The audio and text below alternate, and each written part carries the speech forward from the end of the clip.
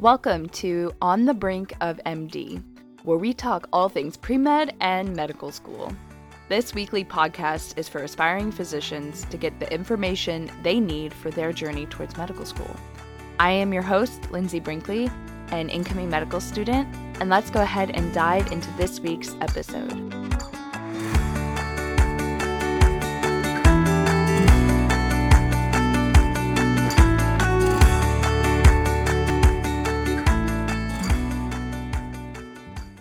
Welcome back. Today we're actually going to be discussing all things MCAT, specifically my top 10 things that I wish I had known prior to studying for the MCAT. I know it can seem like such a daunting exam with it being 8 hours in all, but I think that if you put together a solid plan, then you'll be well prepared and you'll be successful when taking this exam. For number one, for top 10 things I wish I had known prior to studying for the MCAT is that you should really give yourself anywhere from 3 to 6 months to study. This kind of depends on your study schedule. 3 months if you're the type of person who has all day of the summer, for example, to study, if you're not doing anything but studying for the MCAT and maybe volunteering. 6 months on that end is probably if you're taking a full course load and trying to balance studying for the MCAT on top of a full course load and extracurriculars, then you're probably going to fall closer to that 6-month mark. However, anything past this, I would be wary of burnout, because studying for a test for an extended period of time definitely takes a lot of energy. Try and plan what time frame you really need to make your study schedule for, and it obviously depends on everything else that you're going to be doing during that time. Number 2, I personally don't think you need to take a course. There are actually enough resources to study for cheaper. However, that being said, if you're not a super self-motivated individual and you need that external source to push you, then they can be helpful for that. Some really great programs that I've had friends who have done them include Blueprint as well as Kaplan. There are plenty of others, but those two I most often hear really good things about. If you are very self-motivated, specifically, you know this from your classes and you always get everything done and you're good at making study schedules, then studying for the MCAT with the free resources that there are online through Reddit, through the Anki decks that you can find, through the 300-page document for psychology, and through other resources such as Khan Academy. Using these resources to study for cheaper for the MCAT are definitely enough in my opinion. What these companies mainly serve for is they really give you structure if you are the type of person who needs that structure. When you're deciding whether or not to take a course, you need to self-evaluate. Okay, do I need someone else telling me what to study when I should do it?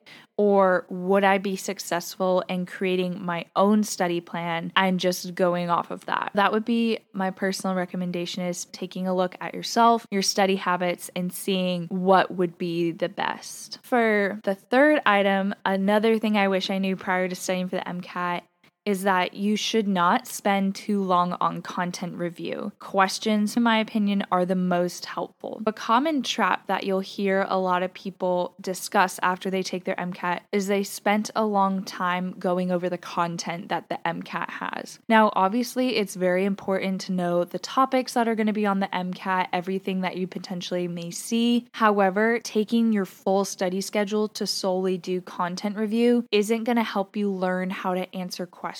Along with being a very content-heavy exam, it's also about how you take the exam and how you can understand, comprehend, and answer questions. Doing practice questions I found to be the most helpful. I also was able to understand what I was not understanding in the content, and then I could go back and learn that, rather than focusing on areas that I knew as well as areas that I didn't know. It helped me hone in my studying skills to focus on areas that I was weaker in, and so it's more efficient, in my opinion, to study that way. Number 4.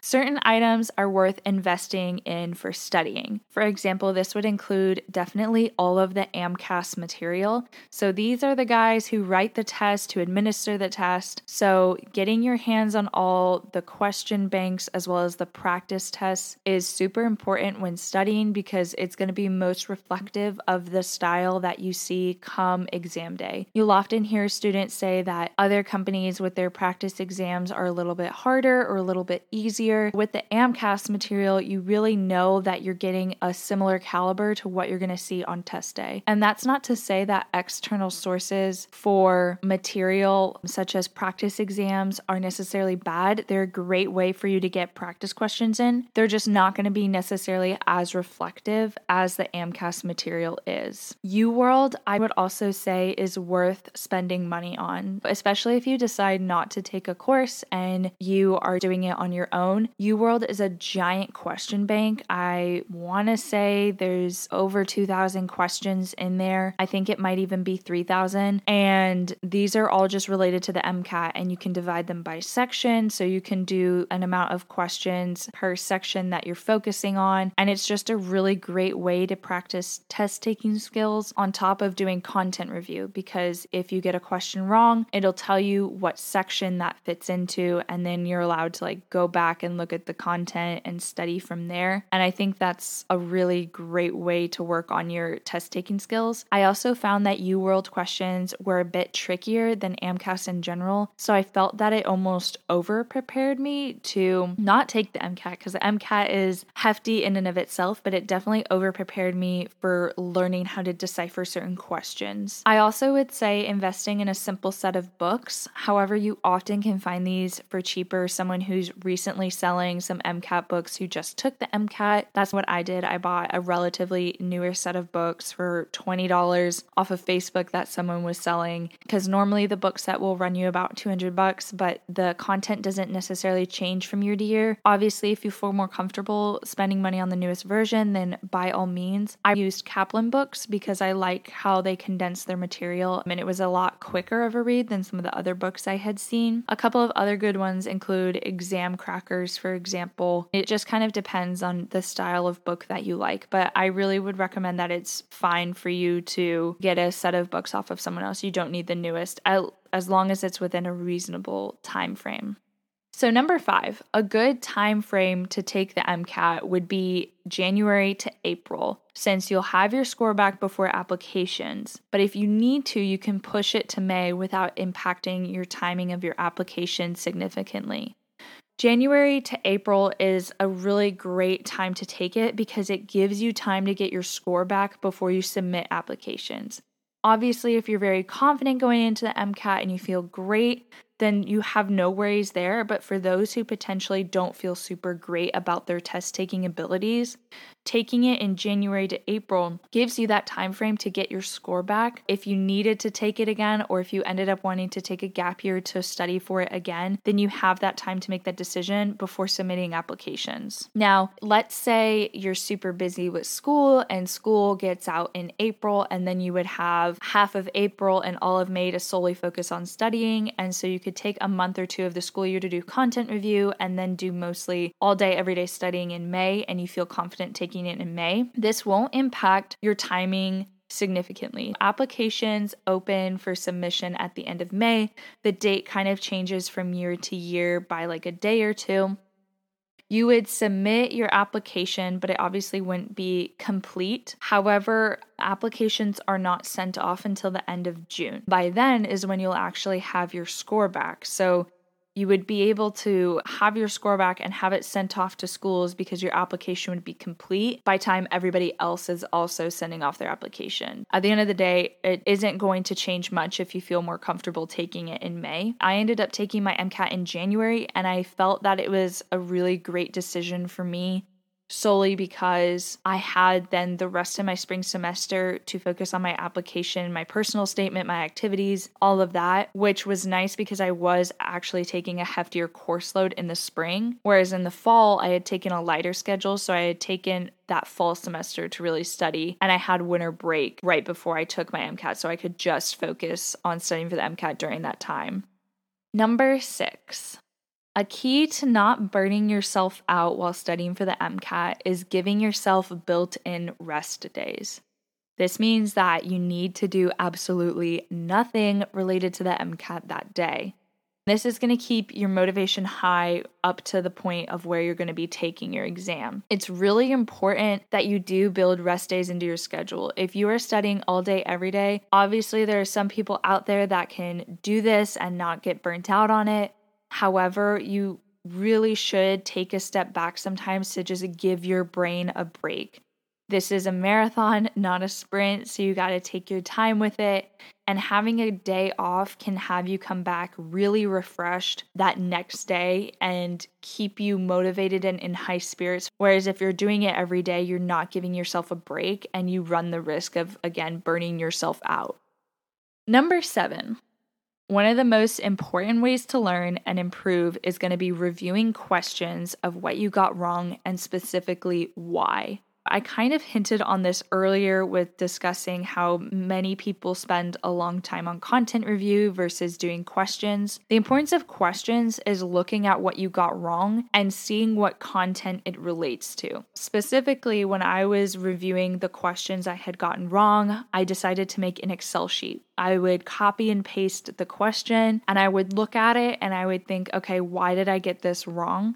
And I would either relate it to, oh, I didn't know the content, the question was tricky, or I was thrown off by something in the passage. Doing this and analyzing why you're getting questions wrong is going to really help you come test day. You're going to really understand the content that you were consistently getting wrong, and you're also going to have better test taking strategies because there might be a theme with why you're getting certain questions wrong. I know on a couple of occasions I would write the why, and it would just be because the passage in general had tripped me up. So I had to learn how to analyze those types of passages a bit better. And come exam day, it definitely helped a lot. Number 8, your score will really be reflective of the averages of your scores on the AMCAS full-length exams. This isn't necessarily a hard, fast rule. I just think that on the AMCAS full lengths personally, that my score ended up actually reflecting a little bit higher than the average that I was getting on those full lengths. Whenever anybody is nervous about their full length and if they're doing it correctly, I always say that if you're taking the full lengths properly as if you were in that test taking scenario and your average is a score that you're comfortable with, then taking the MCAT is probably a good idea for you at that point in time. I talked to a couple of peers about this as well. They also found that the averages of their scores on all the full lengths ended up being decently reflective within the range that they fell for their MCAT. I think it's a great way to kind of analyze where you're at and if you're comfortable with it. Number 9.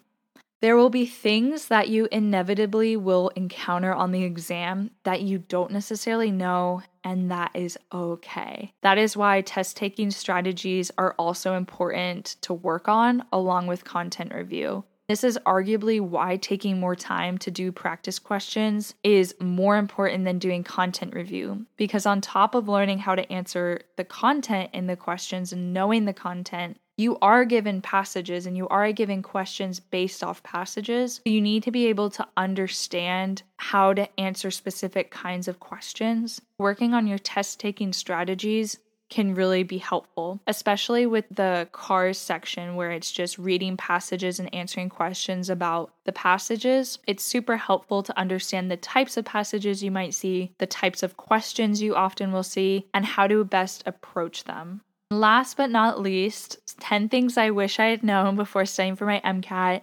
Number 10 is that you never will feel 110% fully ready, and that is completely okay. This is an 8-hour exam. There is a lot of content. There is so much. If you think about it, it's essentially all of the prerequisites you had to take in undergrad, which combines to about 2 to 3 years of school, combined into about one giant test. It's okay if you don't feel fully ready for this exam. I don't think there's necessarily a time you ever will feel 110% ready, and I think that's okay. You need to go in with enough confidence in yourself that you are going to perform to the caliber that you want, and just take the exam, let it happen, and trust yourself that you're going to do the best that you can. MCAT studying is a marathon, not a sprint, as I said earlier. Really making sure to take your time and be kind to yourself while you're studying for the MCAT. Don't put too much pressure on yourself. It'll all turn out great. And if you want any resources that I use when studying for my MCAT, you're more than welcome to check out on Instagram, On the Brink of MD on Instagram. Also, if you like this podcast and like some of this advice for taking the MCAT, feel free to give it a like. We have one episode every single week, so make sure to give us a like on Spotify and also follow us on Instagram for more daily content.